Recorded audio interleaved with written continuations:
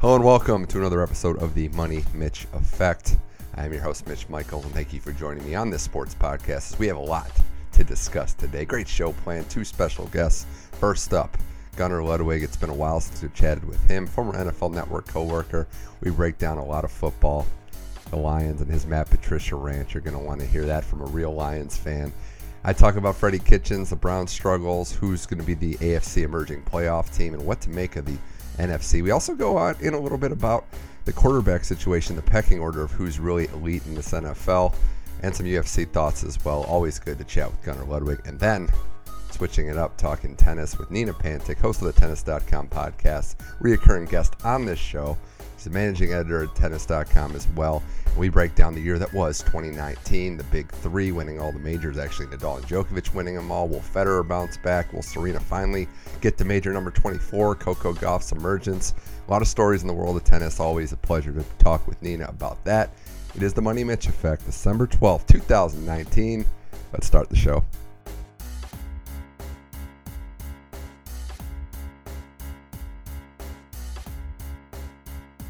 All right, Money Mitch Effect back again. Gunnar Ludwig.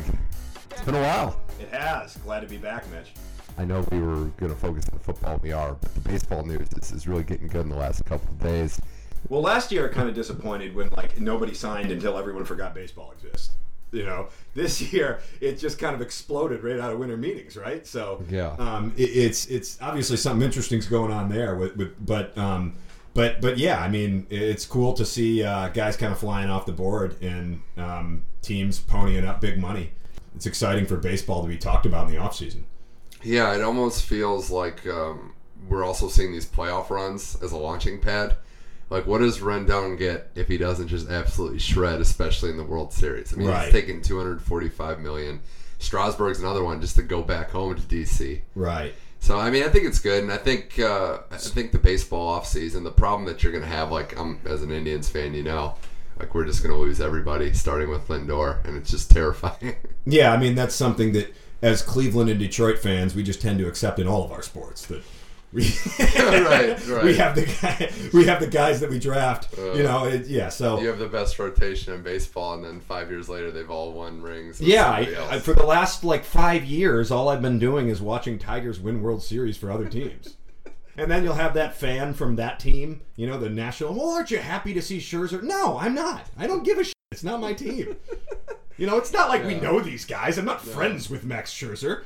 No, So I'm happy for him, sure. Exactly. People get upset when you're like, there's guys to be happy for on the other team too. I want my team to win. It could be good enough to just not hate someone, right? Like, we don't have to say like, oh, I'm so happy for someone. I like Max Scherzer. Yeah, you're I'm not fine rooting with him. You're not actively rooting against him. I would have liked him more if he re-signed long term with the Tigers, but that's how sports works. We don't like these guys for any reason other than they wear our uniforms. That's it. Yeah, like, we don't have to just hate them unconditionally, but don't make me love someone or even like someone unconditionally. Yeah, either. I mean, I don't necessarily blame them for leaving Detroit and Cleveland because that's what we did, right? Yeah, a little less money involved in our ends. But slightly less money. But anyway. So what's the Rendon contract like? 7 years, I think. For what is he getting? $245, so over 30 a year, yeah. Money. Yeah, and the projections I looked at, I mean, he turned down, that was the big news last year. He turned down like 180, 175 for about the same. So that year, I mean, bet on yourself to that extent and made another 60 mil. Well, and to that note, like, I saw some Cleveland sports writer, and I wasn't too familiar with him, on Twitter saying, well, the Indians offered Lindor a $100 million extension. Why wouldn't, if obviously he doesn't want to stay there, otherwise he would have signed that. It's like, we all know Lindor's not signing for 100. Like, if the Indians wanted to keep him that bad, they would have given him 300. That's what it takes to keep these guys these days. It makes no sense for most athletes, mostly baseball players, to sign these extensions early, unless you're going to get a Mike Trout extension that's just $400 million. Yeah, unless because the offseason is going to be where it's at. You're going to have all these suitors. And you're going to have agents like Scott Boras that are going to drive the price up and say what you want about him. But he did that masterfully with Garrett Cole, where he got everybody in bidding against themselves and made the Yankees go to the well for $324 million on that contract. Well, now the Yankees are, despite how much they're paying, it seems like their bank account's kind of endless. So, and they're getting probably the best pitcher in baseball right now, just kind of hitting his prime. Yeah. What is he in his mid-20s? I think he's late 20s. I think he's about 28, so you're going to go. So you're going to go. go. Later than I thought, but still, just entering his prime. I love Rendon as a player, but he's had kind of a solid career, and then he just has that spike season. Mm-hmm. This is such an Angels move. Well, that's why every Angel fan is like so C.J. Josh Wilson. Hamilton-y, isn't it? C.J. Wilson, Albert Pujols contract. Like, they have to, and this is how to work for the Angels fans, they have to just start winning games immediately, and then they won't really think about the back end. But if they have another year where they're 500, miss the playoffs before we get to October, before we get to September. Yeah, who's going to give a shit about it? Yeah, it's, Oh, I'm not supposed to swear on this It's podcast. fine. That's only 2 S-bombs early. We're at a good pace right now. But Cole, good for him and all these ex-Astros, though. I just got to wonder how they're going to pitch when they're not in that cheating system anymore. Yeah. I had to get that dig in there. I had to. That's true. The Astros. Yeah. It fell apart for him this year anyway. So. Yeah, when the garbage came this morning, I thought there was some off-speed pitches being called because there's a lot of banging going on. But be that as it may. Well, speaking of cheating, we could transition to the NFL. Yeah, there was a lot of different ways we could have started this. I wanted to just talk about the storylines as we're in December now going into the playoffs. But it wouldn't be December Patriot football without a cheating scandal. So let's just get this out of the way with what the Bengals did. Yeah, I'll admit I haven't looked into this one too much yet because I don't really care. But it's hilarious. It's odd. It's an odd thing to do. I'm not going to go as far as saying cheating. I mean, I joke when we say that, but why would be the point? And it just seems very preventable and just meaningless. Like, what are we doing here? It's funny to me that Belichick is even pushing the envelope of what may or may not be cheating to beat the Bengals. Like that's how deep. He's really concerned. That's how Bill Belichick is. That he goes into a game against one of the worst football teams we've seen this decade, as far as how they perform. I know they're coming off a win, right? But a recent win. They won in a month. The Bengals have won in the last 6 games. That's coming off a win, as far as they're concerned. So and they've got feisty Andy Dalton back in there. But yeah, it just makes me think of like the On to Cincinnati thing from several years ago. He's just obsessed with the Bengals. Do you think also it could be, and I'm not going to say total issue and go conspiracy theory here, but do you think there could be some of like they love having everybody against them? I don't know that they cause this directly, but I think they're thinking, all right, look, everybody hates us again. This is great. We need those moments where the outside world says we hate the Patriots. I like that theory, where they're almost trying to get caught, or it could even be they're trying to get caught with some minor cheat while they're doing some much bigger cheating on the side. They're distracting us with the minor cheating. I mean, or cheating in broad daylight in this regard. They just walked right into the Browns media room and just started filming the Bengals like from the sideline, which they said it was a production ops team. I don't know. It's just a bizarre story, and it's masking. Yeah, they're doing a feature for the Patriots.com on the Bengals sideline. Belichick's like, I don't know these dudes. That's basically what he said in his press conference. Yeah, he has nothing to do with that one. Can't wait to see their media team and what they're working on. They probably the best theory is that they self-reported this under the table anonymous tip because they didn't want it to get out about how bad they've been playing the last couple weeks. There you go. That would be my favorite theory. That reminds me, like there was a South Park episode years ago about kind of the 9/11 conspiracy theorists, and it proposed that maybe George W. Bush didn't have anything to do with 9/11, but just wanted people to think that he did to fear how powerful. This is kind of what you're proposing. Yeah, Like, if we want to do this, we can. We're the Patriots. We can find a way to cheat the system. We want you to think that we're cheating the system all the time, so you're just kind of panicking on the sideline, like John Harbaugh. When he's sitting there wondering if their weird plays are legal or not, and he's looking through the NFL rule book while Belichick's out there Belichicking him. Yeah, I mean, I'm all for all those conspiracy theories being somewhat plausible. On the field, though, the Pats have just been not good recently. No, they haven't. We can't pronounce them dead because it's like Jason in a horror movie. Like they're just not dead until they are actually you're standing over them, killing them. But it doesn't look good, Gunnar, and they just don't have playmakers. I mean, that's what I see when I watch this team play. The defense has faltered a little bit. But I look at an offense that just can't really create big plays without, oddly enough, some of those trick Belichick, Josh McDaniels plays. lost to the Chiefs, lost to the Ravens. I think for me it seems a little worse that they're losing to some of these teams that are threats. It'd almost be better if they lost to the terrible Miami team like they've done in the past. Right. Yeah, I can see that, but still you got to kind of harken back to, look at the teams that they lost to, and if it wasn't the Patriots, would it be that big of a deal? The Packers have taken some pretty bad losses recently. A lot of top teams are going to lose some winnable games. So I don't know what to make of it because it's the Patriots, but at the same time, Tom Brady, he doesn't look washed, but he doesn't look like a dominant quarterback lately. And part of it's the weapons around him, obviously. But they just, if I always kind of think of it as if you just waltzed in to watch their last few games and you had been in, Frozen for the last 10 years and you hadn't watched Tom Brady and didn't know who he was, I guess it would have to be 30 years. Not even 20. You have to go longer than 20 at this point. For Frozen for 25 years. Yeah.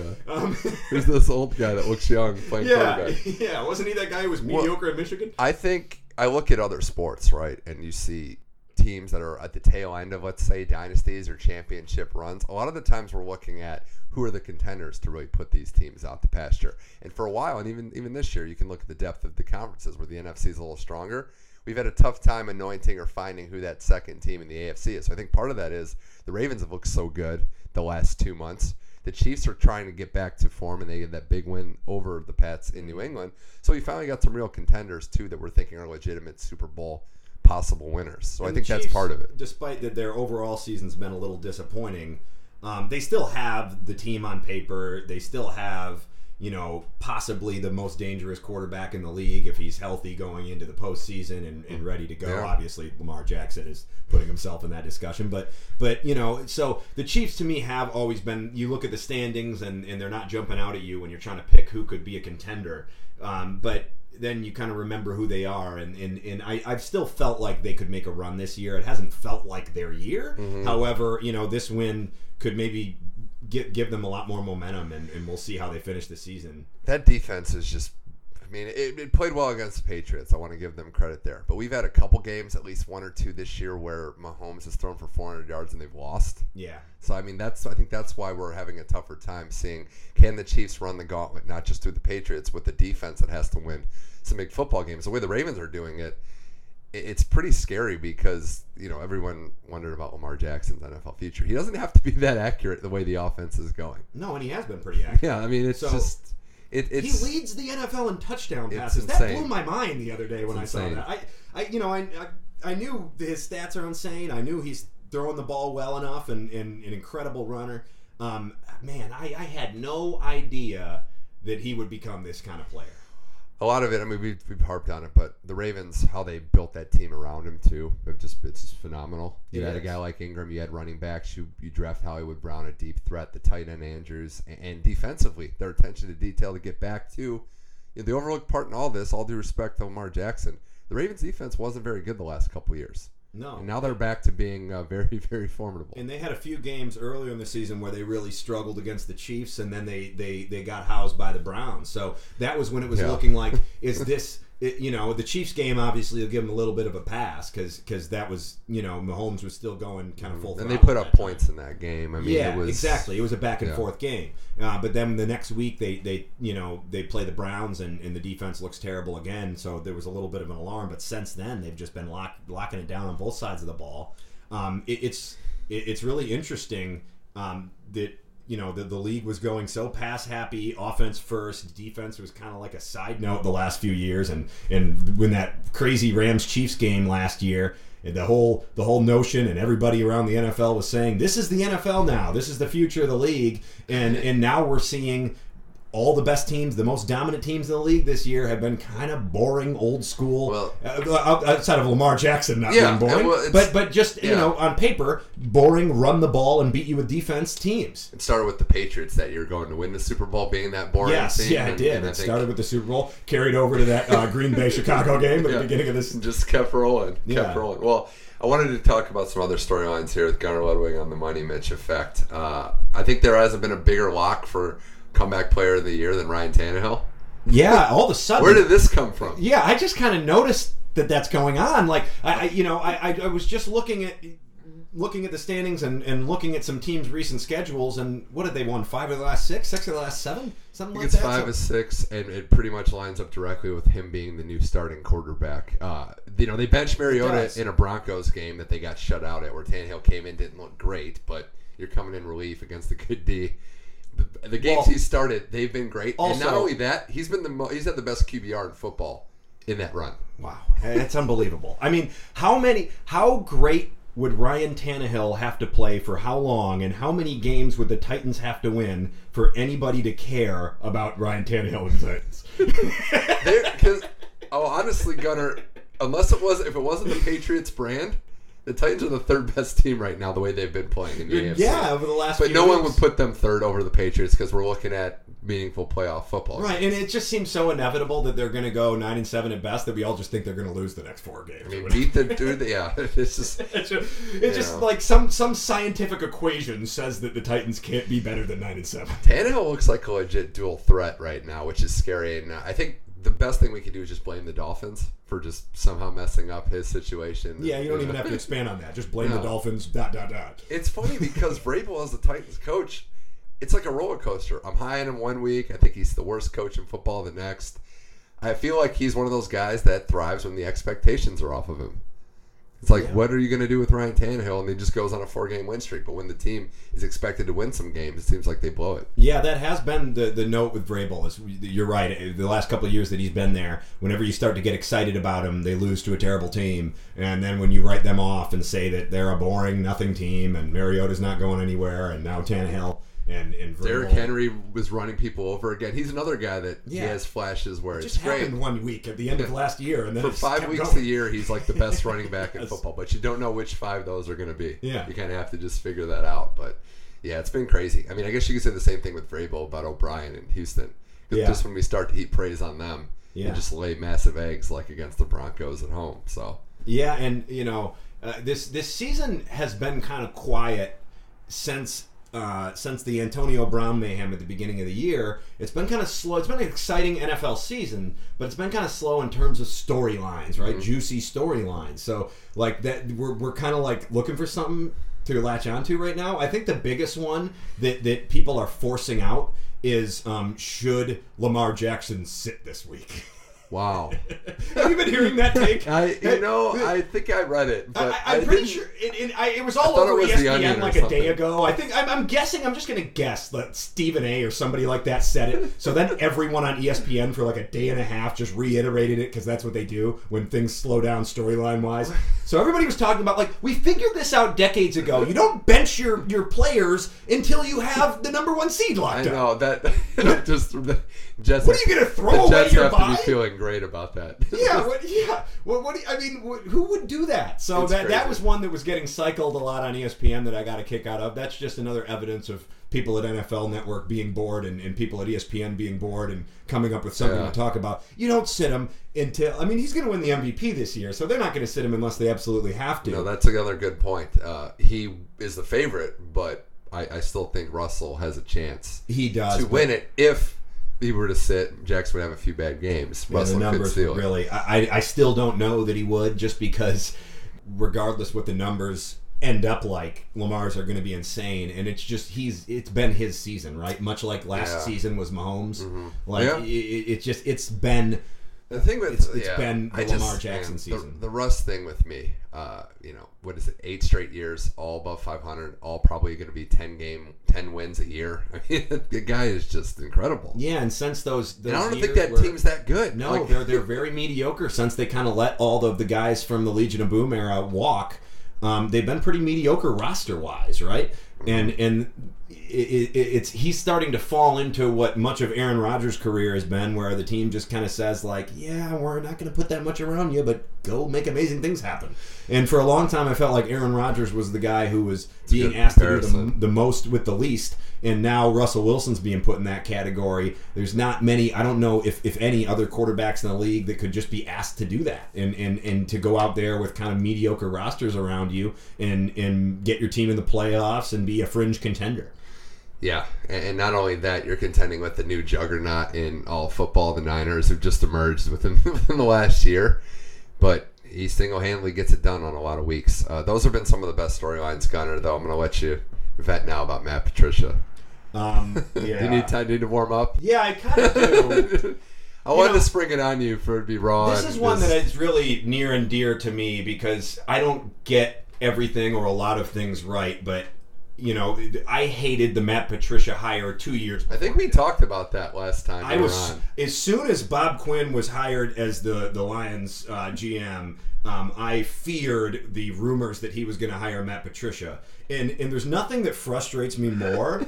I'm not the I know more than the management guys in sports. I'm the guy who gets frustrated when I do. And that's clearly what happened here. How could anyone have thought he was a good hire? What representation? When was the last game he coached? Oh, it was that Eagles Super Bowl. Yeah, when he lost the Super Bowl for when Brady threw for 500 yards and they lost because Matt Patricia's terrible. I mean, how many times did he get bailed out by Tom Brady, and how many times in the history of the Patriots and Bill Belichick's non-existent coaching tree have we learned, and even player tree, have we learned that if you think that anyone other than Tom Brady or Bill Belichick is responsible for the Patriots winning, and you're going to bring them to your team and make you win, you're wrong. I mean, you're better off hiring Steven Belichick. I wanted Mike Vrabel. Yeah. Just because his name was thrown in there, and he's not Matt Patricia. So I thought at least Matt, even though he didn't necessarily do great in Houston, it was at least he at least knows what it's like to go to a team that isn't the Patriots and doesn't have Brady and Belichick and struggle it out and go 8-8 and try to figure things out. Just think how happy the Patriots were when he got taken away. Maybe not happy, but they weren't like, oh, we lost them. Their defense has been 10 times as good since he left. You should get a 24-hour take back, a return policy, I think. If the other fan base that you hire away isn't upset, that might be a good sign that, hey, we made a mistake. He had the sexual assault thing come up. As soon as he got hired, it was just everything. And this year's just been a cruel kick in the groin because started out with was it 2-0-1 to start out, or just I think it was about that. Yeah, well, they were 2-0-1. Yeah. The tie. I was at the historic tie in Arizona. Oh, you were there too. I had I should say my boss at Tennis Channel is actually a Lions fan. He was born in Detroit, moved out here when he was young, and he was there, and he just said, leaving a tie is the weirdest experience ever. Really weird. You just walk out, no one knows what to do, no one's happy or sad. You just kind of leave like a concert ending. It was kind of like half Lions fans and half Cardinals fans, just because I think it's such a transplant city that, it's probably how Arizona games are. And we were all kind of joyfully arguing about whose team gave away the game more. That's all it really was. And whose team is worse. We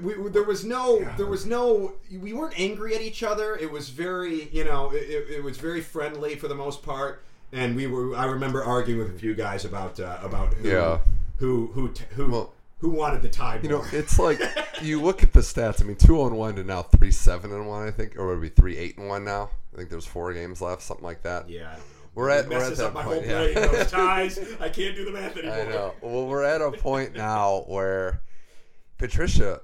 I saw the stat and I threw it out a couple weeks ago because it blew my mind. In these games, the Lions have been leading in his 2 years in most of the games. They've had a lead in I think 80-90% of them, and they've won like 5 or 6 of them. I feel like they've led in every game my entire life.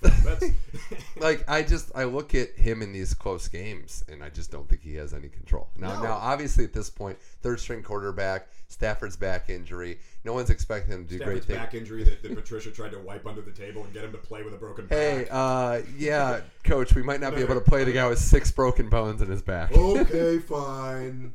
I know you're a tough guy with a gritty beard, but number 2 pencil. Eventually you gotta tell your quarterback. Hey, but seriously, I can relate to this because my team's coach is Freddie Kitchens, and as we mentioned, that might be the only guy worse than that. Yeah, I think you have the only coach worse than my team. He's a bumbling idiot. He is a bumbling idiot. I think Patricia's got him a little bit beat on hateability. I think he's more hateable. I might have to take your word for it. I won't ever really fully understand from your perspective. I can just say from mine personally, this is the most I've ever disliked like a coach after a win. Like even the games that we win, he doesn't handle the right way. Like you start to see. Well, when you win a game and your best player hits the opposing quarterback in the head with his helmet, Is that hard for the is that coach to selfish? come out Yeah. looking good. Is that selfish of me to be like when that happened? I was in the moment like, great. Now this is all anyone's going to talk about, and they're not going to talk about the win. Yeah, that was my first reaction. My girlfriend's a Browns fan. Her dad does radio in Cleveland, so it was the same reaction there. And you beat the rival team, the team that no one talks about it anymore. No.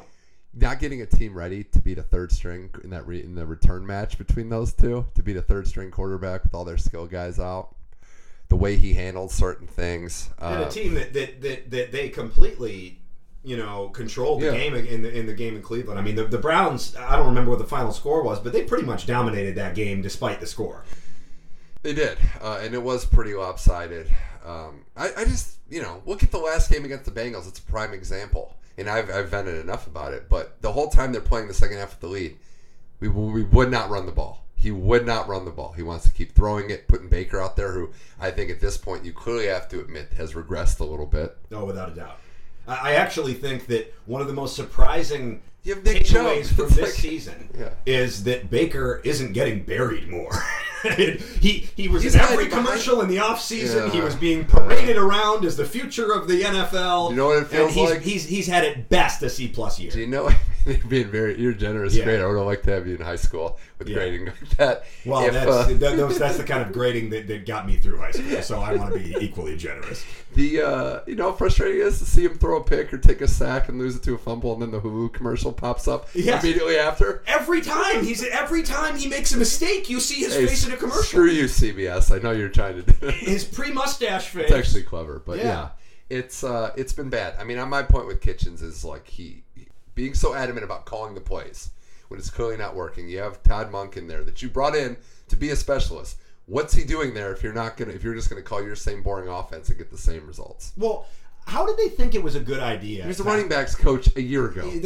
Exactly. No one. We go back a year and a half ago, and you pooled NFL GMs on will Freddie Kitchens ever be a head coach? We'd probably have the same odds as him. It would be, yes, absolutely. And I would say that if you pulled all the 32 GMs in the league, about 28 of them would say no, and 4 of them would say, "Who the hell is Freddie Kitchens?" Gotta say that. There's no. I mean, it's so. And it's one thing if you're in a transition period like the Dolphins were this year to plug in a guy like Kitchens. But when you're a team with high expectations and this is the year to strike and you just traded, for Odell Beckham and you're going all in on this year, you got to get a good, solid offensive mind who knows how to manage egos, who, whether or not it's a guy who's been a head coach before, you need to get the right guy. And I think everybody knew Freddie Kitchens wasn't the right guy. He's a guy who looks and sounds exactly like a guy named Freddie Kitchens. Well, you heard my theory. I don't think you've heard my theory about getting promoted too early. When you're a running backs coach in the same team, they call him Freddie. Like, what have you ever called to see the Patriots say, "Hey, Billy, what do you want us to do?" So I just think that was part of it too. He wasn't ready yet.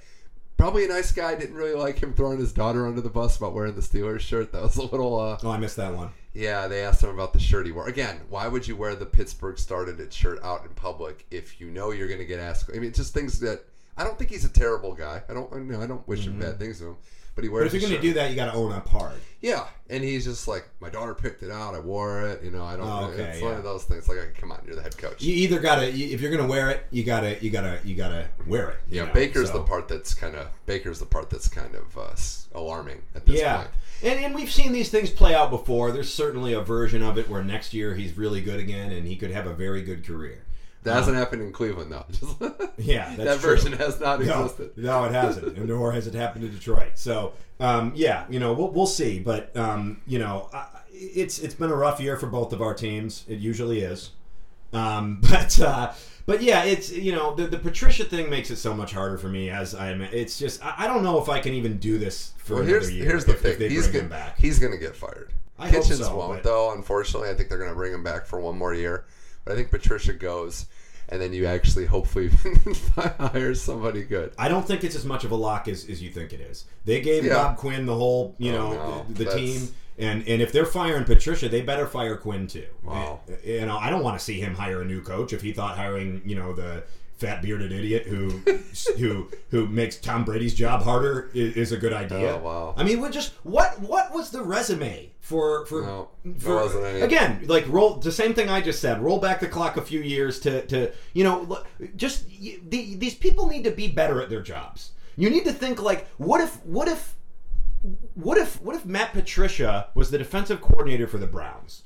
Do you think you would have wanted to hire him as your head coach? What if he was do you think just being next to Bill Belichick just rubs his greatness off onto you, and now you can take that magic space dust of greatness over to Detroit? And all season they talk the Patriot way, the Patriot way, the Patriot way. No, you got to do it the Lions way. Nobody's ever won doing it somebody else's way. Right. No, you're right. It's very frustrating. I just wanted to tie back the whole point while we were talking about our bad coaches. It pains me to admit this, but Tomlin's the runaway coach of the year.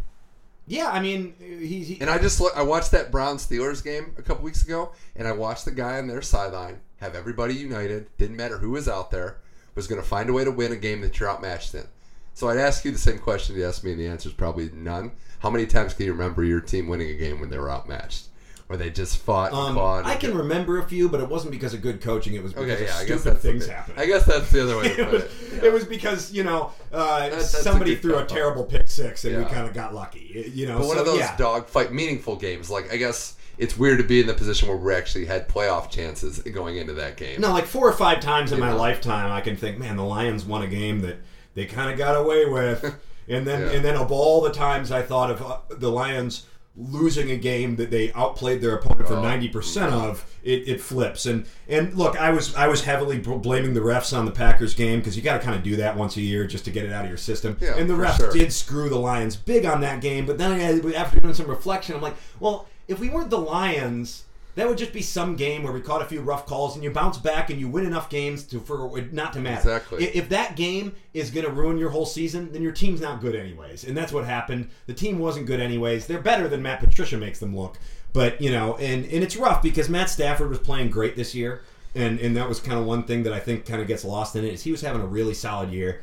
And again, I mean, they traded Quandre Diggs for a 5th-round pick when the Lions were still in the playoff hunt. And these are just things that winning teams don't do. No. They traded Golden Tate for a 3rd-round pick last year. And these are veteran players that are very good players. Yeah. If Bill Belichick was trading Quandre Diggs, he would have gotten at least a 3rd-round pick for him. He would have gotten at least a 2nd-round pick for Golden Tate, or else he wouldn't have traded him. Or he would have just cut him if they had a serious problem. Like, but they didn't. No, both these guys were leaders in the locker room. Exactly. Both these guys were. I mean, Twitter blew up with Lions veterans, complaining about the coaching staff and the team getting rid of Diggs. I mean, how do you not know that's going to happen? Yeah. How are you so out of tune with your locker room that you don't realize this guy's a leader? And what good does a 5th-round pick do? You're going to punt again to get a 5th-round pick next year? This guy, he's in the upper echelon of safeties in the league. He's not necessarily top 5, but now he's killing it for Seattle because they make smart moves. And it's just no other team in the last couple of years, unless it's something like the Patriots where they have a problem player, do you see a team that before the deadline can make the playoffs, is still very much in the playoff hunt. Like, what did Bob Quinn and Matt Patricia think that they have 10 guaranteed years here? And you mentioned a problem player, and that's sacrificing pure talent for the greater good. Yeah. Unless you have that situation, you should never be doing this. And then in the same year that they trade Golden Tate, they trade a draft pick for Snacks Harrison, and that was a good move. He was a good player that they could get for a few years.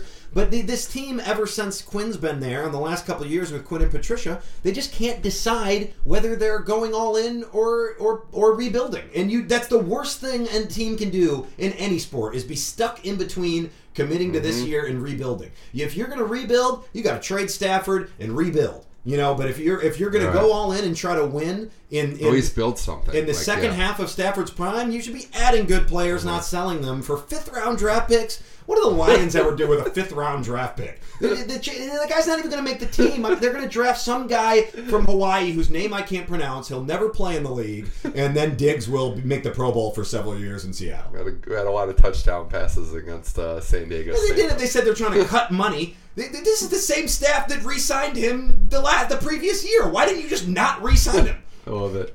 So that was good. That was good. I think you got it all out of your system there. It's not even close, but well, I know your pain as a Browns fan, and before we kind of switch gears and talk a little fighting here, I do want to get your little prediction on who you think is going to be maybe in the Super Bowl this year. Yeah, it's a tough year to predict. I like it though. I like having options. And I was kind of against the grain a little bit for a while.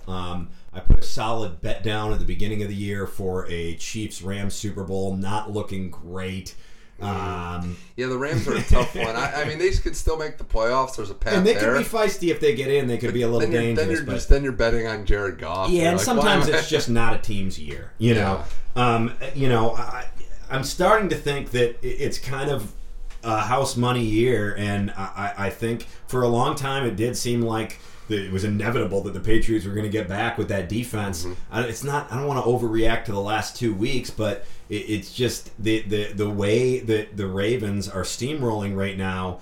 I got to kind of go with them. I'm a little bit worried that I'll miss that pick because Belichick's going to have more stuff up his sleeve when he plays them in the playoffs. You saw what that defense did to dismantle teams last year. That Rams offense was unstoppable last year, and he completely stopped them in the playoffs. That must be because Matt Patricia wasn't around to screw it up. That's probably what it was. But NFC's tough though because it's really tough. NFC playoffs are going to be a lot of fun. It's going to be great. I don't want to. I mean, the Packers at the 2 seed, they haven't really looked like invincible. I would love to pick the Packers. It's kind of like the Kobe LeBron championship that we never got that we always wanted. Brady, I've been wanting that for a long time. How about Brady Breeze? Yeah, I mean that's another one. Yeah, I think I wonder how their arms would look after another long season, and then that might be a little anticlimactic. But I just don't see again. I mean, I don't think that Packers team is that great. I think they've been kind of slipping by. You look at what they've done. They've won by a lot of tight margins. They've had some pretty bad losses recently.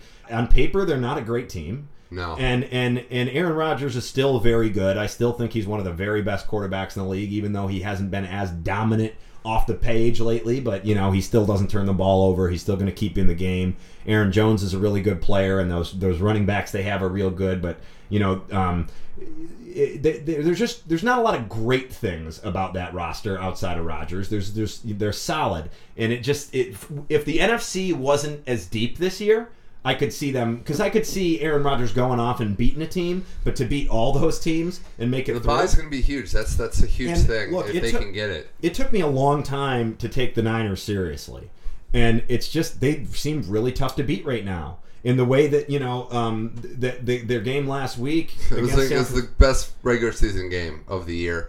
Them winning a way that we thought that they couldn't. I never looked at Jimmy G as bad as some people, but my question being, as kind of a in the middle guy with this, is he going to play that well through the playoffs? No, but he might not need to.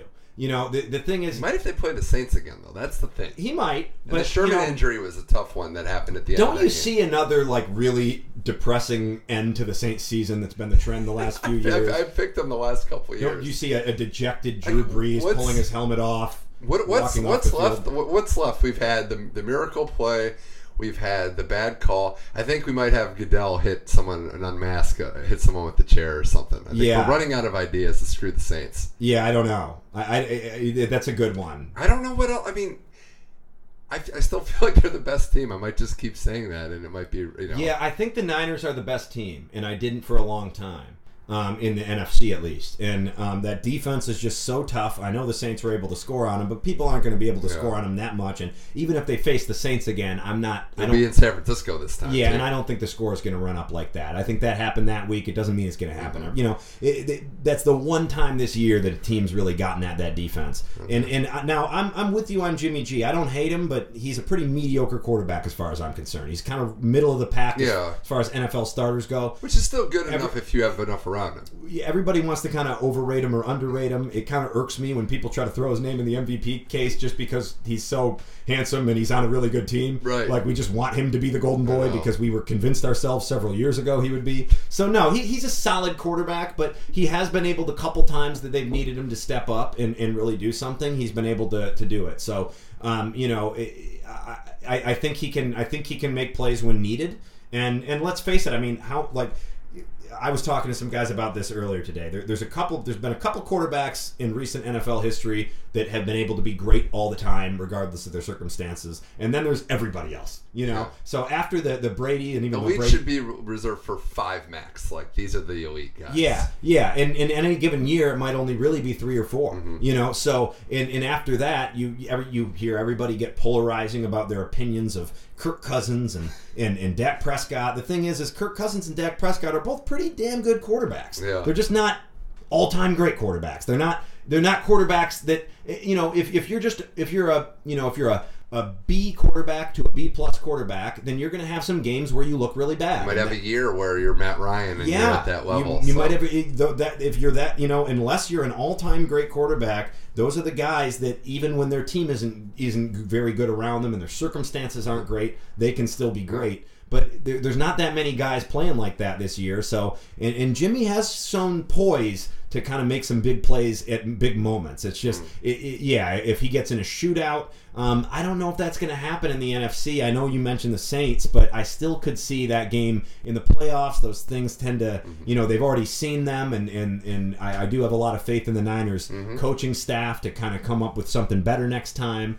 I don't think that game is going to get in the 40s. Let's put it that way. So, and it did, and the Niners won. So, Kittle's play was amazing. So no NFC East team. That's where. No, the Cowboys could give somebody trouble if they get in, but no. I mean, again, the NFC's too thick this year. It's just it's too dense. Their teams are too good.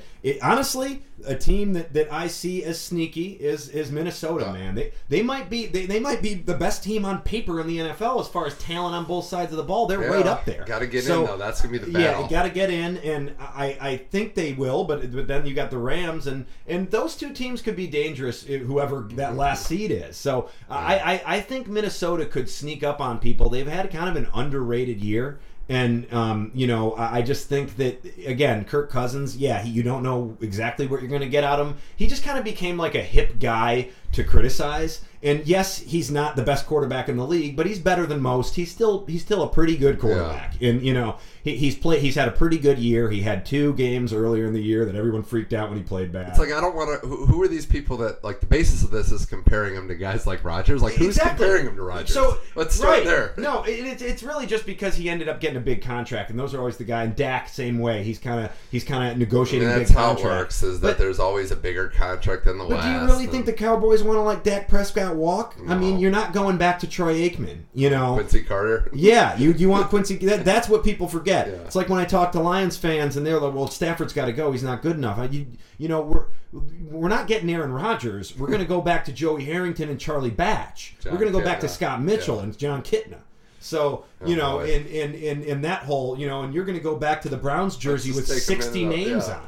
Yeah, so I think Spurgeon wins out there. Yeah, so I think people get the way that we criticize quarterbacks in the NFL now is kind of ridiculous. Everybody's a chump if you're not one of the best 3 or 4 in the league. I mean, my most exciting player to watch this year outside of Lamar has been Jameis Winston. Well, yeah, because he throws picks and touchdowns like better than everyone. Like, he might lead the NFL in both categories this year. Yeah, which would be an incredible accomplishment. I really hope that they that should be the goal for Bruce Arians and Tampa for the rest of the year. We got to create a stat for that. Yeah. Just throw, because Jameis has some of the best throws and worst throws every week. It's consistently the same play. Like, I think he needs glasses. I really do. Yeah, I think he needs a lot of things. All right, well, this was a blast. Before I let you go, Gunnar Ludwig here on the Money Mitch Effect. I didn't realize that recently you're a big UFC fan. We got a big pay-per-view coming up this week. We do. Last of the year. We do. And, since the ESPN deal, a lot of these cards have kind of thinned out. They're spreading out the cards a lot. This one, you got 3 title fights. This one's actually worth your pay-per-view money. Mm-hmm. So you don't necessarily have to bootleg it. But you can, but we're not recommending we're not recommending it. I'm not saying don't. I won't judge. But this one's worth your money, and you're getting 3 title fights. You're getting the Colby Covington Kamaru Usman fight that has both the hype in terms of of the press conferences and the characters involved, and it also has the hype in terms of if you're just a true fight fan, the two styles coming in here, and two really high caliber fighters. I actually think the Holloway Volkanovski fight is kind of underratedly exciting. If you're talking the purists, the pure MMA fans, that's the fight you should be circling, because Volkanovski's been on a tear recently, and Holloway hasn't been tested that much within his own division. He went up, fought Poirier and lost, but he's been, you could put him with Aldo as the greatest featherweight ever. So this is a huge test for him. Yeah, and he hasn't really fought a guy, in his prime who was as dangerous of a wrestler and on as hot of a streak as Volkanovski, who's kind of that smaller college wrestler build who can, I still see Holloway coming out with the win. I think that we might be a little jaded that he lost that Poirier fight when he tried to move up. I still think in terms of pound for pound, I still think he's on a little bit of a higher tier than Poirier. I think even if he rematched, he might be able to win that fight. Size fight. It's like boxing too. You go up, you can't take that for granted. And I think he could go back up and beat some guys. Yeah. But that's going to be a great fight. You've got Amanda Nunes fighting. I forget how to pronounce her name. No, she's a tough fighter though. Jermaine Durand. Right? She's not an easy fighter. No, that will also be a sneaky tough fight. But Amanda Nunes is such a machine that who knows if that one will even get past the first 2 minutes. Defending her bantamweight belt. Yeah, this is you always got to check with Nunes with the two belts, which division she's in. Yeah, which one she's fighting for. No, that's a good fight for sure. The Marlon Moraes and Jose Aldo moving down to fight Moraes, really dangerous fight for Aldo. Yeah, it'll be interesting to see because he's got Faber on there too. I know, and for some reason Uriah Faber is fighting Peter Yan, who most people haven't heard of yet, but is a really dangerous young fighter in his prime, and it's probably going to be a really ugly fight. He's a big underdog for if you're betting and if you're a casual UFC fan.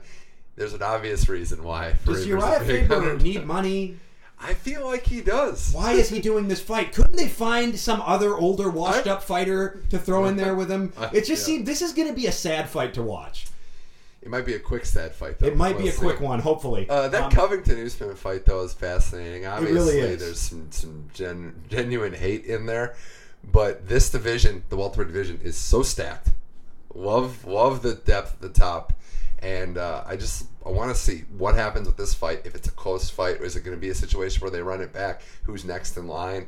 This division needs to get sorted out. And finally, after all this time, we're going to start to see some sorting out at the top. Yeah, I don't think we're going to see a run back after this one instantly because you got Jorge Masvidal waiting there. So unless they work out something with him and Conor McGregor or something like that, but I don't know why. For me, Masvidal should be stepping into the next title fight. Yeah, and then he can deal with his business if he wants to go fight Conor McGregor. Well, and who knows if you're trying to fight Conor McGregor? Talk to me in 4 years. Who knows how long that's going to get dragged out.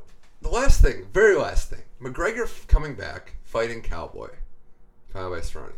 Why is that fight at welterweight? Well, I don't think he wants any smoke with Khabib anymore. No. Okay. So I get that. I get that. When fighters get a little older and he's a little more reserved from his prime, so he might not be into cutting weight anymore. So he's not into going for the belt. It's all going to be This is a fight I get. He needs a win. He needs a win. Yeah, he needs to win. So this is a fight he can win. Cowboy's fighting a lot better. I think he wants to set himself up to fight Jorge Masvidal. I think that he wants I don't know that that's going well, man. I don't understand it either. I don't understand it either why it's taking place there, because the thing is if he doesn't want to fight Khabib, does he really want to fight Kamaru Usman? It's not Even Woodley would Conor's still a very good fighter. And I think if he's still plugged in, he's a very good fighter. But and he definitely deserved a lot of the hype he got. But there's a case that his fame obviously kind of preceded his accomplishments a little bit, anyways. And credit to him for that. He was a great showman, and he has been. Get what you're. It's going to be really interesting to see if this Conor, because fighting Khabib could make just about anybody look like they're past their prime. Oh, So it's possible that Conor, maybe he's as good as he ever was, and that's just what happens when you fight Khabib. Yeah. I would have taken the Gaethje fight personally. I thought that was on the table. Me too. This one here would have been great. And for Conor McGregor, for a guy that's so much about clout and his rep and trash talk, why would you want to take the guy that Gaethje just beat? Yeah. So again, he must have a plan. I think to be honest though, I think it really comes down to the fact that he's not as devoted as he used to be, and he doesn't like cutting weight. And I think that probably has more to do with it, which suggests that, I think we're done seeing the greatness of Conor McGregor. Yeah. I don't think we're ever going to see... We might see another great knockout at some point. I don't know how many fights he's got left in him because he's only fought once every couple years at this point.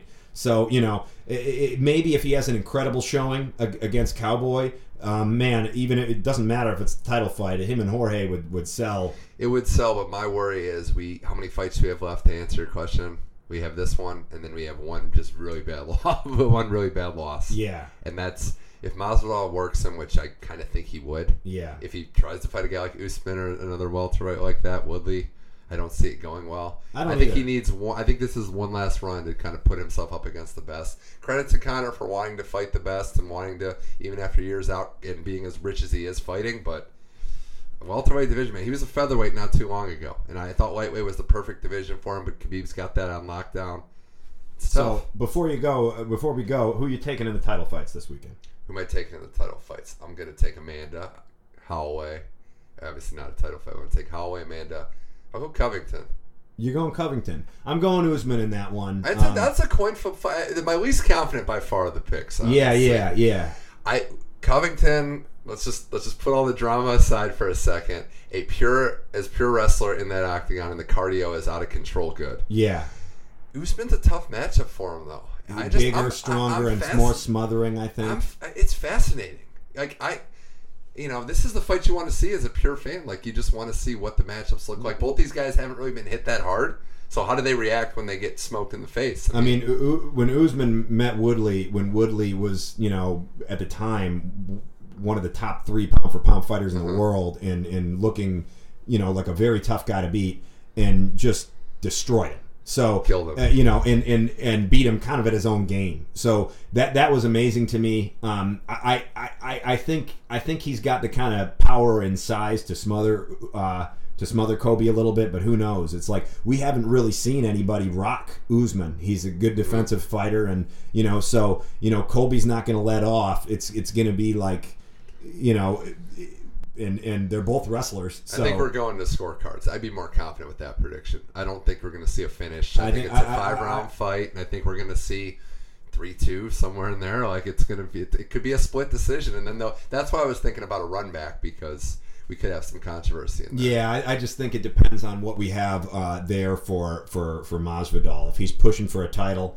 they're going to want to get him in there. Yeah, Masvidal against either of these guys is great. Yeah, Masvidal against anybody is great. So, I like decisions. I think in both the Holloway and the Usman fight, and I'm going to take those two in decision. I'm going to take Nunes in an early KO. Or first round, just doing what she does. First round KO. Maybe it goes to the early second, where it's one of those where she just no one can beat her. No, maybe, but that's the magic of the sport. It feels like nobody can beat you until somebody she's does. Already beaten her twice, although the one I don't know how much I agree with it, but Valentina is the only one. Yeah, I know, and she's already beaten her twice, but they were both really close, so that's the only fight left, I guess. It's a tough situation for them, but yeah, this is a great card this weekend, and I'm looking forward to it. Again, they don't stack cards like they used to. And this is one like for the real fans that you got to watch, and every fight on this card is great. So I'm really looking forward to it. As am I, Gunner. This was fun. Best of luck with everything. We'll have you back on soon. And one last apology. Sorry for the Red Wings just tanking.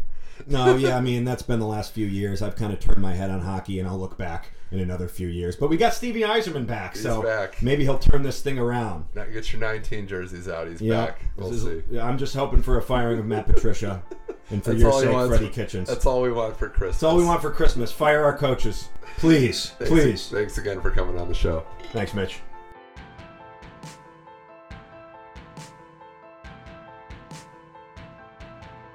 Our big thanks again to Gunnar Ludwig. Always a pleasure talking with him. That was good. We always leave a little meat on the bone. End up riffing for a while, and still a lot more to talk about. But Always fun talking football and more with Gunnar Ludwig. Now we're going to switch it up, go to the tennis world. Nina Pantic, Tennis.com podcast host, along with Irina Falcone. You should definitely check that one out and check out her stuff at Tennis.com. We're breaking down 2019, all the major winners, and all the top storylines. What's next? What do we have to look forward to in 2020? Me and Nina get into that. It's Nina Pantic now on the Money Mitch Effect.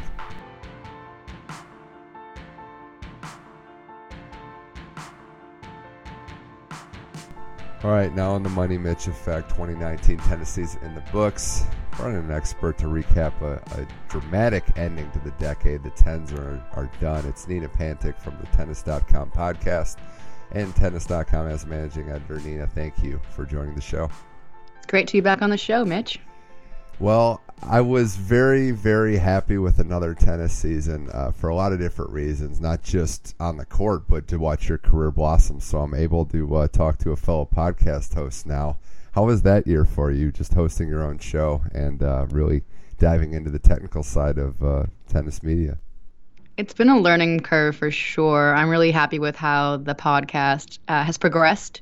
Getting involved in editing and producing and even trying to promote it and everything has been a learning curve, but really fun. And it's grown so much. So it's exciting, and it's also challenging, and it's different, and it's kind of an unknown. As you know, the podcast world is a little bit unknown, which makes it, I don't know, both a pain, but also really fun and different and inspiring, one could say, motivating. Yeah, for sure. In your show, along with Irina Falcone, your co-host, you've been able to get access to a lot of great players, personalities, journalists, people in the tennis world. But what fascinates me as more of a tennis nerd, I think much like yourself in that regard, is the behind-the-scenes stuff with coaches and people that are really important to the game, but also, aren't well known. I think that's been my favorite listen for what you've been able to do. Oh, I appreciate that. Irina and I work together pretty much every day figuring out which guests to try and target. And a lot of times people just want to hear from players, but hearing from people that work in the industry and work in tennis, maybe a coach or an agent or someone who's doing a, foundation in tennis is also really interesting. So I'm actually glad you said that, because we try and balance it, not just the famous people, but everyone that's made tennis their life, I think is important. So I'm glad you said that. Plus, honestly, a lot of athletes, not just tennis players, can be kind of boring. So it's good to have some personality in there too. They do kind of say the same thing sometimes. You're right. Well, I want to talk about the tennis season that we had 2019, for all the ups and downs, for the new faces we saw. It was still reigned by a familiar side, especially on the men's game. And for this show, we're just going to go through a lot of the top seasons, the ups and downs we saw on the court. And I want to start with none other than Rafa Nadal. Nina, 2 majors again. Now one off Federer for the all-time title, another French, another U.S. Open. And it's just remarkable how this man, to me, keeps reinventing himself on the tennis court. We thought that his greatness, while all-time one of the, if not the best ever at this point, was amazing. We didn't know if it was sustainable into his now pushing mid-30s, but here he is again, 2 majors, number 1 player in the world. There's just nothing at this point that I believe he can't do. Rafa's almost invincible. I have to agree. There's something remarkable about him being able to continue to win despite all these injuries. A lot of players... Mm-hmm. I feel like Novak and Federer are never as injured as Rafa is. So for him to get to 19 despite all of his setbacks is pretty impressive. I also find him, as hard as it is for me to say this, I'm not really like a Roger or a Rafa fan, but I do think that Rafa is a little bit harder to like. And part of that is because he's so private. Like, he got married this year and we didn't really get anything.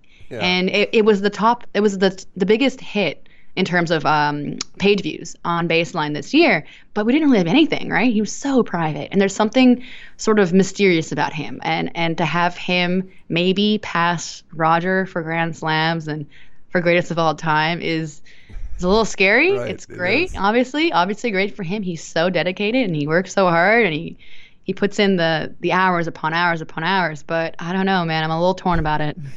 Well, I would agree. In full disclosure, I'm a Roger fan. That was my guy growing up, which is crazy to think that all these 3 guys are still at the top a decade later.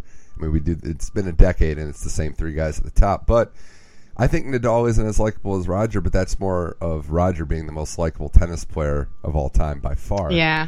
And I think you touched on the head. All the injuries. No one gets injured as much as Rafa at the top. Not even close. We did this last year, and we talked about all the tournaments that Nadal pulled out of, especially on hard court. For him to win the U.S. Open, that is as amazing as any one of those French Opens to me. Is that on the hard court still at this age with all the wear and tear in his body, he's still the toughest out in a best-of-5 match that I've ever seen. He does seem to time those injuries really well as well. He gets injured kind of towards the end of the season, right? After the U.S. Open is when things pop up. He pulled out of Laver Cup, and I know it's not as big as a deal, but he kind of struggled towards the end of the season. But that doesn't really matter. He comes back in just in time to get the year-end number one. So it's like, as he's gotten older, he's learned to schedule himself a lot better. And I think he's really targeting the tournaments he needs to target and leaving the rest of the season as it is. It is what it is. I don't know that he'll ever, looking forward, be number one year-end again. It's hard to bet against him, but it is tough to put together a full calendar of weeks and stay healthy. But I'm just saying, the format it is, best of 5, he is the one person you do not want to bet against because he will not quit on any single game, on any single point. And I think he's the one player, even more so than Djokovic, Federer, some of the young guys coming up, that in a major, he's the one guy that I still think at his age you don't want to see. It's a safe bet. I would agree with you on that. I mean, I wouldn't want to see Novak either, but I think I agree with you on that. Rafa is never going to give up, and it's gotten him this far. Pretty far. I do want to switch to Novak because he had another year where he won the other 2 majors. He's up to 16 on the major total list, only 4 off the all-time pace. As these guys just keep collecting Grand Slams. He wins Australia by destroying Nadal. He wins the most epic, possibly ever, Wimbledon final against Roger Federer, the first 12-all tiebreaker in the 5th set. The end of the year ends a little funky with Novak, and he's had great years. This is another one. It's not his best year. I'll just say that I think, and you can disagree with me, but I think Novak's at a point where he's chasing Grand Slams. So I think we're going to start looking at the end of his year-end ranking and not take into account as much how serious he takes winning other tournaments. I think he is at the point in his career where all he wants to do is win Grand Slams, peak there, and catch Federer and Nadal as that greatest player ever. I also think he will catch them. I mean, as much as it doesn't look as promising because he's 16 and Rafa's at 19, but something about Novak, it looks like he's not going to go away. I think he cares about year number one in a sense, but only because he's on the verge of getting another record there. I think he cares about records, but the number one record he's chasing is going to be Grand Slams. And I think he's going to get there because he at least has another, I want to say like 3 or 4 years, good years left in him. Nothing about him looks like he's slowing down. He's had a family growing and growing, and that's not really stopping him. So, I mean, I'd put him as the biggest threat to break that record, catch Roger. It's probably that gluten-free lifestyle that makes you think he's going to play until he's in his mid-40s. He's looking very trim. Being a health nut, maybe a little too skinny. I don't know. I mean, it definitely helps with how he's been able to play. I honestly think my hot take of the last decade would be if it wasn't for whatever happened in 2016, he'd probably already have 20. It's possible. He also has a lot of injuries here and there. I mean, he had that weird left elbow injury at the U.S. Open. I didn't quite understand that, but he also has some bizarre. His injuries kind of seem more bizarre than they are actually big ones. So I guess he has that going for him as well. Do you think that, and this is the last thing I'll say on Djokovic, do you think he's at a point now where he is, I don't want to say accepted, but he's come to terms with the fact that he just won't be as liked or loved as Nadal and Federer?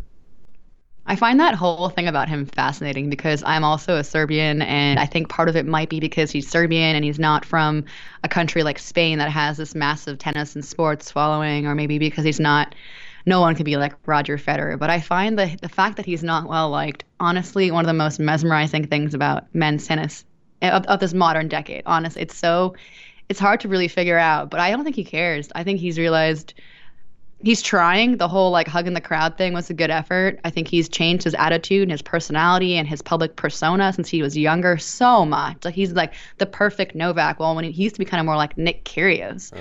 So, I mean, I think he's done his part. I think he's 32, 33? I mean, he's 31. He's done. I think he's accepted that this is who he is. Like, why even bother? Yeah, he's in an era where it's just impossible to be the guy or the top guy. I do agree with you. I think he pushed back a little early in his career. Now he's accepted it. He probably doesn't win that Wimbledon match if he lets the crowd get to him. Which, by the way, I've never seen a more partisan crowd than the Wimbledon final. That takes the cake for me. Like that was the All England Club, and they were standing, cheering, and hollering for everything Federer did. But Djokovic wins, and I think the smart money, if I had to bet going forward, would be he's going to be the one with the most Grand Slams. The guy that currently holds that list, Nina, Roger Federer, did not win a major this year. Still finished number 3 in the world, ending his 38th year in the top 3. 102 career titles as he continues to push on and maybe catch Jimmy Connors for the most titles, but it's hard to say how much longer Federer is going to play. He's committed to playing into the Olympics in 2020, and I think we're at a point now, we talked about this a little last year, Nina, where we just got to appreciate whatever Roger brings us on the tennis court, because all good things don't last forever. I don't know if he'll win another major. I'd probably say it's more likely than not, but Federer's still playing high-level tennis, pushing on 40 years of age. I do remember last year thinking, wow, he's going to play Laver Cup at home in Switzerland. That might be where he calls it. That might be his last hurrah. And I honestly, for a minute, I believe that. And now I'm thinking, well, Tokyo, he hasn't won a singles medal, right? A gold medal. Yeah. Maybe that'll be his perfect hurrah. But honestly, it's impossible to know. It's awkward to ask, that's for sure. Not going to do that. But, you have to be grateful for what you've seen. And even if he has a really bad year, I think it doesn't matter because you've managed to get him until he's almost 40. So it is what it is, but I don't see him winning another Grand Slam, but I've said that before, and I was so wrong, so I don't really want to say that publicly, but I don't know. I think a bad year for him is 3, apparently. This is a bad year. He finished number 3, like, poor guy. No, I think Federer's doing just fine. I do think that he's taking measures to play as long as he can by not playing the full schedule anymore, and the one thing you didn't bring up about the Tokyo Olympics is, he's Uniqlo now. So this is going to be his Olympic time to shine and be the focal point of it. I think going forward, though, he's always going to look back at that Wimbledon final. That was one that got away, and whether or not he wins another major, beating his rival, keeping Djokovic 1 down, that's a 2-slam swing in the race. I look at 2019, and it's a great Roger Federer year. It was, for his age, I should say. Played well, won tournaments, won another Masters title in Miami. But that Wimbledon final, that's probably the most heartbreaking loss he's ever had. It's got to be up there. That's an unbelievable effort by Novak to pull that one out. And for Federer to be on the losing end at this point in his career, it's going to stick with him, I want to say, forever. But the best part is that he has this coming year, right? If he retired last year, that would be his lasting memory of Wimbledon. Like, that's not good. So at least he gets another chance at it. And Federer is still a guy with his smarts, with his ability. I do think he's going to need some draw help. It would be, possible for him to win another Grand Slam, but I think some breaks are going to have to go his way with some upsets and people getting knocked out. But we'll see what happens. Nina Pantic here on the Money Mitch Effect, switching to some of the other guys. And we always talk about who's going to be the next step, who after the big 3, big 4 with Murray when he was in there is going to break through. We had a generation of players, kind of a half generation of players that didn't really get the job done. But this is the first time we're starting to see some real rumblings of the next generation. And first on that list for me is Daniil Medvedev. The year he had ending it, going to the U.S. Open final and giving Nadal all he can handle in a 5-set loss. Thoughts on Medvedev's year, Nina, and whether it's him or Tsitsipas or somebody else. Is there a guy in this generation that you feel most comfortable breaking through first? God, if I have to hear ATP Next Gen one more time, though, I'm going to jump off a bridge. Luckily, they're both, at least Medvedev is past that branding, so we're safe. I think Daniil has done mighty well for himself. I think something about him is so. You love to hate him. I don't know how that came together. At the U.S. Open, I was there, and I don't know how that happened because he just seemed, when I've met him, and like I've worked with him very minimally, but he seems like a very nice guy. I'm nice. He's married. I mean, he has his life together. There's no reason for him to be trying to be like some kind of crazy villain. I don't know what happened there, but maybe it's just the Russian in him that came out. And having the crowd against him when he was trying, when he's got a chance here finally to be in a semifinal of a Grand Slam, I think maybe the pressure got to him. I'm not sure what happened, but I'm excited to find out more about him because I wasn't that interested in him at all until he became that villain. That made me want to see more of him. That made me want to learn more about him and work with him more because until then I was like, oh yeah, like another tall Russian. But he is for sure a Grand Slam contender. I want to say more so than Tsitsipas because he's a little older. He seems a little bit more put together. But Tsitsipas won the ATP finals, so really, it's anyone's. Both of them are strong contenders, a lot more than Zverev would be. Yeah, I would just add to that Medvedev's run wasn't just the U.S. Open. That whole summer hardcourt season was incredible. I mean, what he was able to do, winning Cincinnati, finals in Toronto, finals in D.C., and then the U.S. Open final. I agree with you. It seems like he's a nice guy. I haven't gotten to know him like you have a little bit. But there's two types of athletes out there, and there's the ones that when the crowd kind of boos them or turns on them for a little bit, that are just going to, put their head down and get back to work. Medvedev pushed back. So I don't necessarily think he's a villain, but in that moment, he just took that as personal, which a lot of athletes do. He pushed back, but also he didn't really let that get to him. He used that to get to the final. So exactly. I think some people, thrive better in the hate. Some people unravel. Some people just play better when that situation arises. I think Medvedev's got the most consistent game. His floor is, I would say, the highest of all these young guys, and he is incredible shape. Played so much tennis. I think had the most match wins this year of any ATP player. So consistently wise, I'd say maybe his game isn't as great as Tsitsipas or Zverev when they're on, but in a best of five, having to win all those matches every other day, just about, I would trust Medvedev the most, if that makes sense. It does. It's certainly not a flashy game style, as his young friends have pointed out, saying, not friend might be the wrong word, but people have called his game boring. They say just hits the ball back in the court, but who cares? It seems to be working. And yeah, I wouldn't say he was technically the villain, but that was the headlines and the hoopla around him was that he was the new villain, and I loved it. I was living for it. Well, yeah, and anytime you play a reigning member of the Big Three or Nadal or Federer, you're going to be branded as the villain in that matchup. At least they supported him, though, in the end. That was good. In that final. He won the crowd over. It was a happy ending. He did. All's well that ends well, just about. Tsitsipas had a year that probably was better overall, except if you look at it, the middle was a little bleak. But he starts on fire, beats Federer in that Australian Open, makes the semifinals. Summer, in some of the major results, he has that epic match against Stan in the French Open. Wimbledon loses in the first round. We're kind of wondering what we're going to see about him. Then that tear at the end of the year where he wins the ATP Tour Finals and really emerges again as the player that we all think has maybe the flashiest game on the opposite side of Medvedev. Do you think Tsitsipas is going to be more consistent in 2020 based on how he finished this year? I think yes, just because he's a year older. So he's going to have those experiences, the good and the bad, under his belt. Having a few tough losses here and there, in the long run, I think that's good for him because he has to stay hungry and stay humble and keep getting better. And the losses teach you more than the wins, right? So I think that's what happened to him at the end of the year. He really learned quickly, and it worked out for him because his talent, his game style, everything about him is just so poised to be a number one. So I think it'll be a big year for him. And I also love him as a character on the tour. I think there's no one that's more weird and quirky and fun and open than he is right now. I mean, the YouTube channel is just insane. That's the one part where, and look, I'm, with some Greek blood, I really was thrilled that we had a Greek tennis player coming up. Love his game, love his fight, love that he's not backing down. He's a little crazy out there, and love his personality off the court. But the YouTube stuff is just bizarre. But he's so good. The editing is so well done. Okay, yeah, he's covering some weird stuff, and when he talks to the camera straight on, it's all very awkward, very cringe.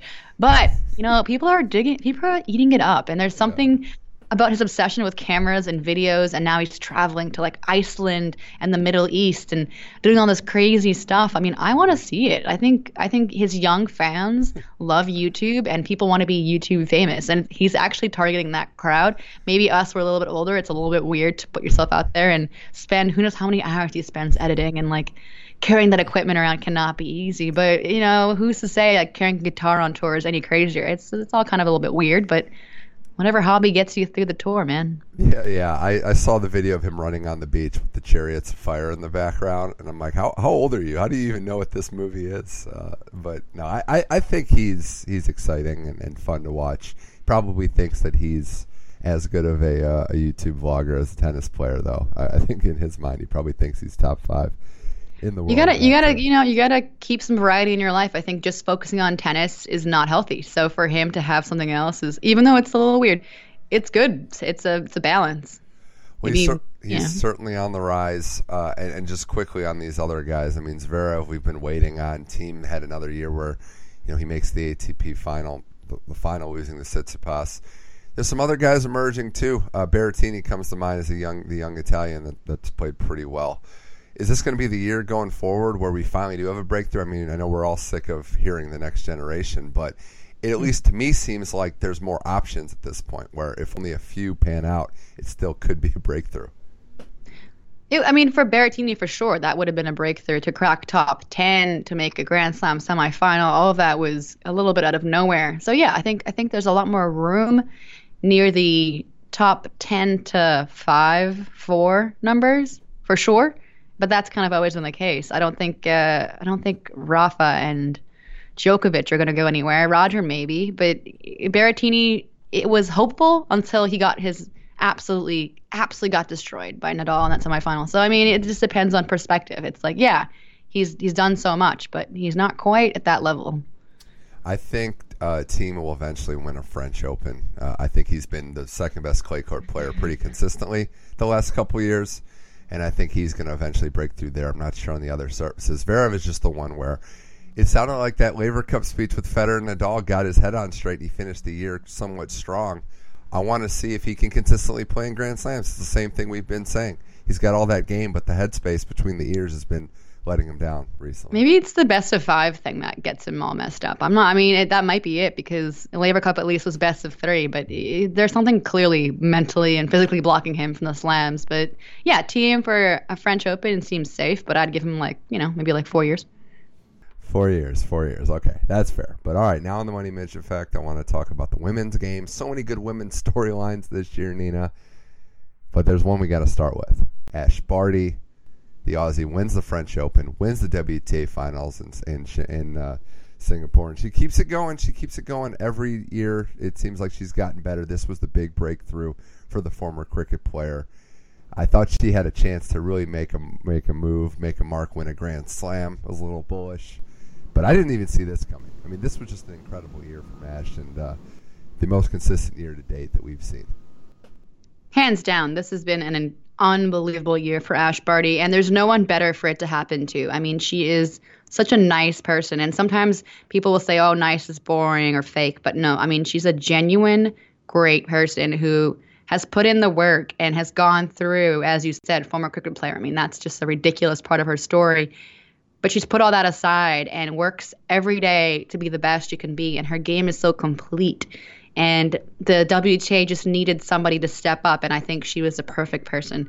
Not to mention, what I love about her is that she says we a lot. She refers to herself, her successes, her titles, her work as, we did this and we are really happy with this. And that's something really unique about her, that she has a team mentality, which I think takes some pressure off of her, because it's like, my team and I are in this together. It's not just about what I'm doing, and it's not all on me. I'm not alone. I think that's helped her a lot. I think that's a big X factor for the Ash Barty 2019 unbelievable campaign. It was a great year. I think her movement on the court is as good as anyone in women's tennis. I think her mentality, you mentioned her saying we. She never got down on herself. A lot of these matches that she won, these big matches, went 3 sets. She's got that Aussie fighting spirit, and at her age, you got to think more success is on the horizon. But the bigger picture for the women's tour this year, with Serena aging, with we were seeing retirements. Now Wozniacki just retired. We've lost a few of the driving forces in the last couple of years.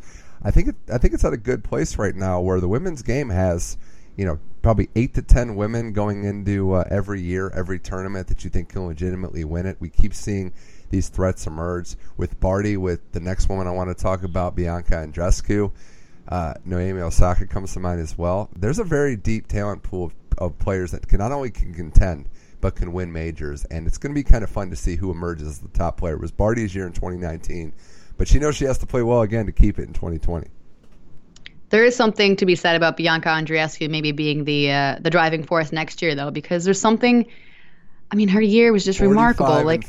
45 and 4. Came out of nowhere, and it's going to be so hard for her to back it up, because they always call the sophomore slump, right? Because she has to go and defend all these points.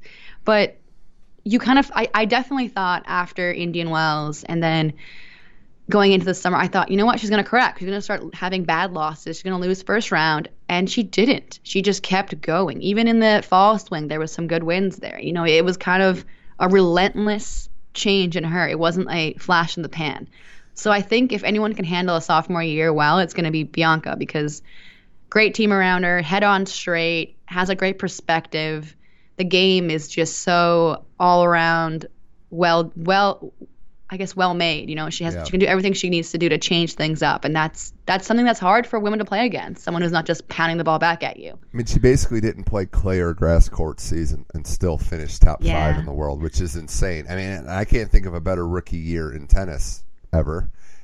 Possibly, we'd have to start comparing it to other sports to see what she's done in just her first year on the tour. But what strikes me, you mentioned the completeness of her game.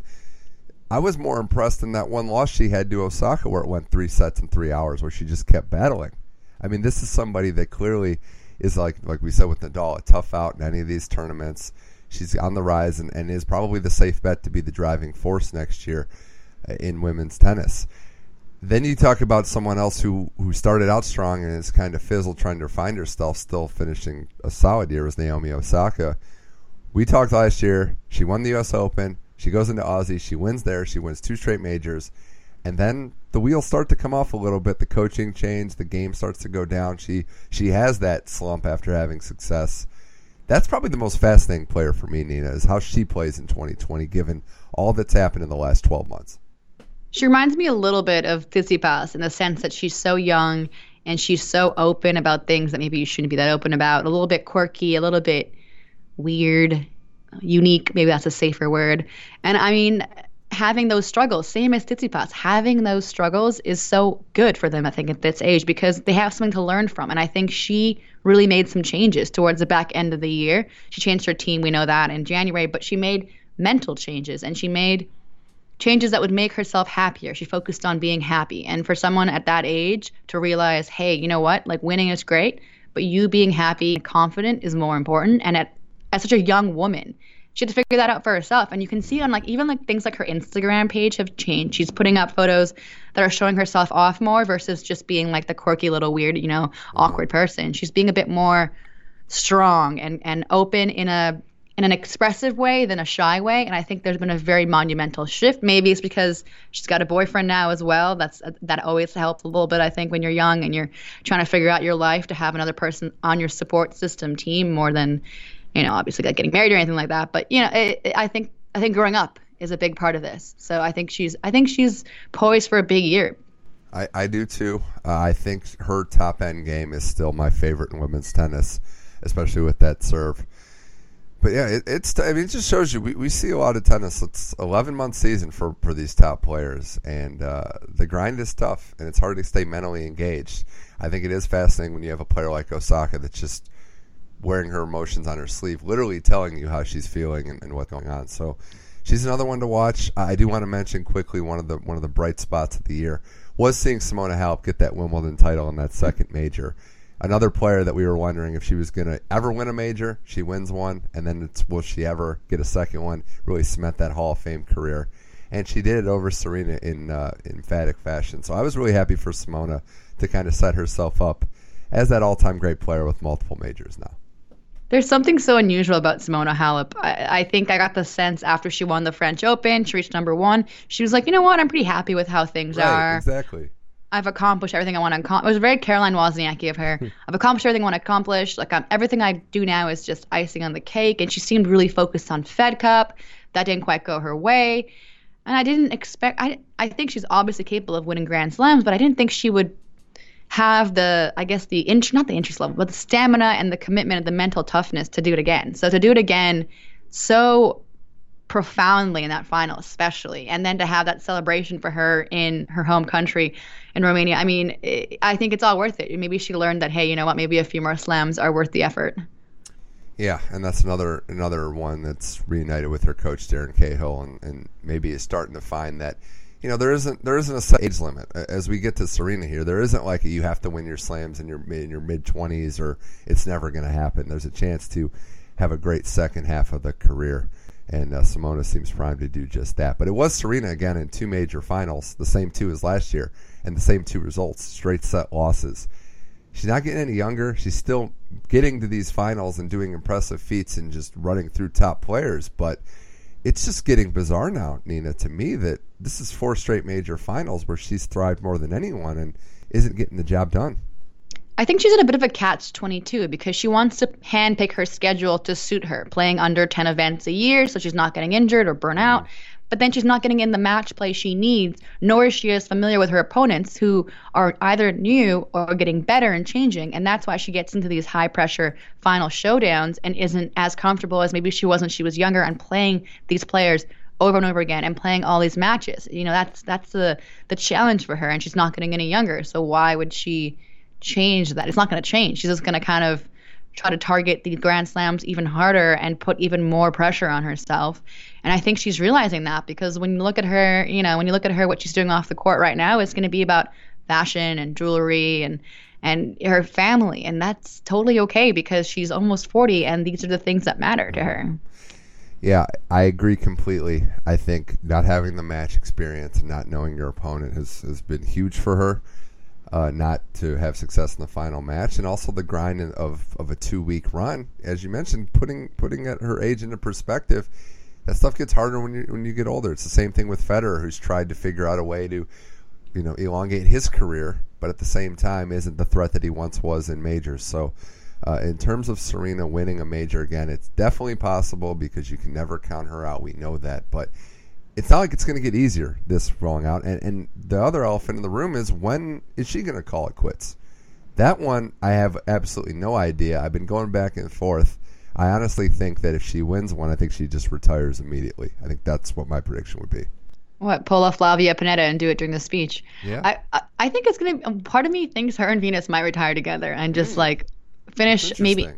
I don't think it's going to be this year, but it could be. And then just be like, you know what? We came in together. We're out together. Right. I don't think she does a retirement tour. That's what I think. No, I don't no think she chance. wants that. Yeah. No Mike and Bob Bryan farewell tour for her. No chance. No. Well, I mean, there's faces that are coming. There's faces that are going. We're going to wrap up this podcast here, Nina Pantic on the Money Mitch Effect, talking about some of the storylines we want for next year and the players. And, I mean, if we're talking about incoming faces, I think now's a good time to talk about Coco Gauff.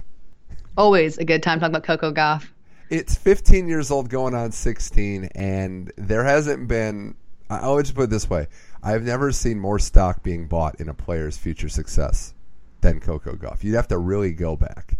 You'd have to go back. That's the thing. This hasn't been around in our generation because I wasn't really paying attention when I was, younger than them, Serena and Venus coming up, right? So, but even that, they weren't, I mean, and yeah, Serena's the all-time great, but she didn't have the buzz, and maybe that's the product of the social media and the era we're in. But 15 years old, doing what she did last year, this hype train, we'd have to really go back. Maybe Jennifer Capriati, that's what I'm thinking. Mentioning the fact that the internet has changed so much and social media is a big factor here and also what I find so incredible about her is how she speaks. At 15 years old, I mean, can't think of a single teenager that could speak so well. Doesn't even say very much. I mean, she speaks better than we do. And there's something to be said about how mature she is. But she's still having a little bit of fun, which is good because, you still want her to be a 15-year-old and not hate the sport by the time she's 20, a la Capriati. It's also really scary to be putting expectations on her and pitting her as the next it girl and next Grand Slam champion. I mean, it's kind of on the media a little bit to not be too intense. When she gave that interview at Wimbledon and said, any match I'm in, I expect to win, that's when I was like, okay, this is a professional now. I mean, every time she speaks, it's just so well done. I don't know that next year's the year. I actually don't. I mean, it could be 2-3 years. That's why I was cautioning, the media. Like, okay, if she doesn't win a major this year or next year, it's not the end of the world. So let's just taper expectations here. But I mean, the sky is the limit for her. I think she's going to have a great year. The other year that I'm looking forward to see is Anisimova, her bounce back with the tragedy that happened. I mean, it wasn't so long ago that she was the next it girl in tennis. She's still super young, just turned 18. So she's another face in the women's game, Nina, as well as some others that are on the rise and could be a threat in the near future. Definitely. Amanda, that was I mean, it's impossible to even relate to what happened with her and her family around the U.S. Open, and then she came back in the fall, went 1-2 on the Asia swing, kind of disappeared from the spotlight, which it probably is what needs to happen, what happens in those kind of situations. And now she can start clean, right? Start fresh, go for the big year with, I mean, a new mindset probably. And it's tough, but another person that you see posting on Instagram a lot, I mean, she seems like still a very happy, focused, driven kid. So all the best to her in the new year for sure. Well, lastly, Nina Pantic, I'm going to ask you for what do you think is going to happen in 2020? Some breakthroughs, maybe a major winner that we're not seeing coming, or just some storylines you're looking forward to. Hard to believe we're saying 2020 already, but what do you think is going to happen in the upcoming tennis season?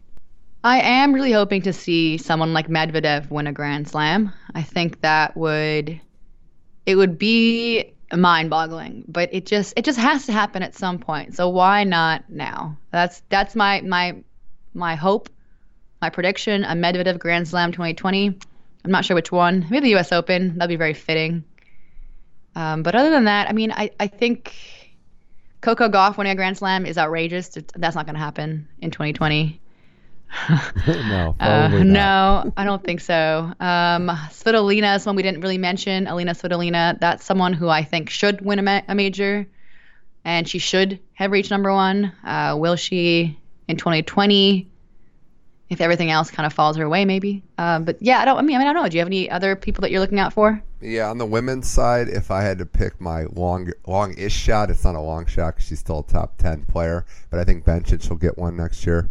Really like what she's done with her game, kind of rebuilding it. I think she can definitely contend. Someone we didn't talk about. I was bullish on Sabalenka last year, but her inconsistency is all over the place. Ooh, so yeah. There'll be a lot of first-round exits and maybe a final of a major probably in there. I'm a big fan of Diana Yastremska, who's now teamed up with Sasha Bayan. So I've got big hopes for her. She is got a lot of personality to give to the WTA Tour. So I'm hoping she's number 22 right now. So there's a good chance of that. Maybe top 15. And then Sophia Kenin, big fan of her. She is so focused. Grand Slam for both of them and Sabalenka, it seems a bit much of a stretch, but I mean, at least maybe a quarterfinal. And what about Sloane? I mean, we didn't even talk about her. She had just a dreadful year, out of the top 20 now, but still has the game where if she's hot, you're like, okay, she can win this whole thing. At least with Sloane, you know that she's going to always have a good attitude about, putting things in perspective and staying calm. I mean, tennis for her is obviously the most important thing, but I don't feel like it's so much like live and die as it is for some other players. Like they're not trying to prove a point and make a point, I guess, leave their mark. And she's kind of already done that. I think Medvedev to win a Grand Slam is a solid pick as well. I also think 2020, my bolder pick is I think that's going to be the year Murray retires. Oh, Murray. Did you watch his... No, I need to. The resurfacing thing. Is it good? Oh my God. I'm assuming it's good. You need to watch it because it is so intense. I know he's emotional and he has a bit of humor. You see his humor. His reactions or his relationship with his team is so interesting because he's absolutely in love with one of the guys on his team. It's really cute. But the emotions, it's just so dramatic. And it's like, Andy, you know what? I know tennis is your life, but you're not going to die. It's going to be, there's like so much like touching and hugging and like tears. And like, I get it. It's hard. It's a horrible thing that's happened to him. There's a why me moment, but like, dude, you need to see it because imagine if he was ranked. If he wasn't in the top 100, it's like, but like he's healthy. He's made a lot of money. He's had a lot of success. Yeah, I have to watch it. You need to see it. I'm glad he can tie his shoes now. I'm happy he can tie his shoes. I really am. But like the movie is so dramatic. You have to see it. It's good. It's really good. It's worth watching, and it gives you a little bit more insight into what he's like. And I'm blown away, but also like chill. I'm prepared for like Apollo 13 now. This is great. It's like a drama surgery. No, but I think it'll probably be the end of Murray's career. Nothing wrong with that. I just think he got back to playing, and I think that's what I obviously don't know him, but I think proving that you can come back and play consistent tennis, not top 5 anymore, but I think that's what he was setting out to prove and is setting out to prove, and I think he wants his Wimbledon moment. I think he's going to get something like that this year and probably call it crits, and it'll be crazy when he's the first of the big four to retire. I mean, now that I've seen Wozniacki and Cibulkova go and Radwanska, the men's tour is going to have some more hits. I mean, we lost Thomas Berdych. Mm-hmm. It's feeling more normal to see them retire. So Murray being next seems believable. Yeah, Ferrer last year as well too. So yeah, I saw his last match in Madrid. That was a lot. It was a long ceremony. They really honored him properly. Really was long. Some oil paintings in there too. Nina, best of luck on everything. Continued success with your podcast as it just keeps growing and growing. And thanks again for coming on the show. We'll have to revisit some of these picks in the near future. Yeah, thanks for having me anytime, and I appreciate the plugs. Tennis.com podcast, always.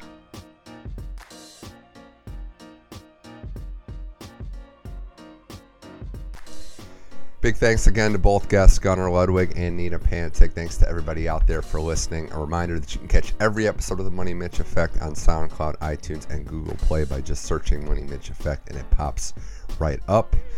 And one other thing, too, just all this coaching news in the NHL, I just wanted to bring that up. The Stars fired Jim Montgomery for unprofessional conduct. We don't even know officially what that is, so let the speculation begin there.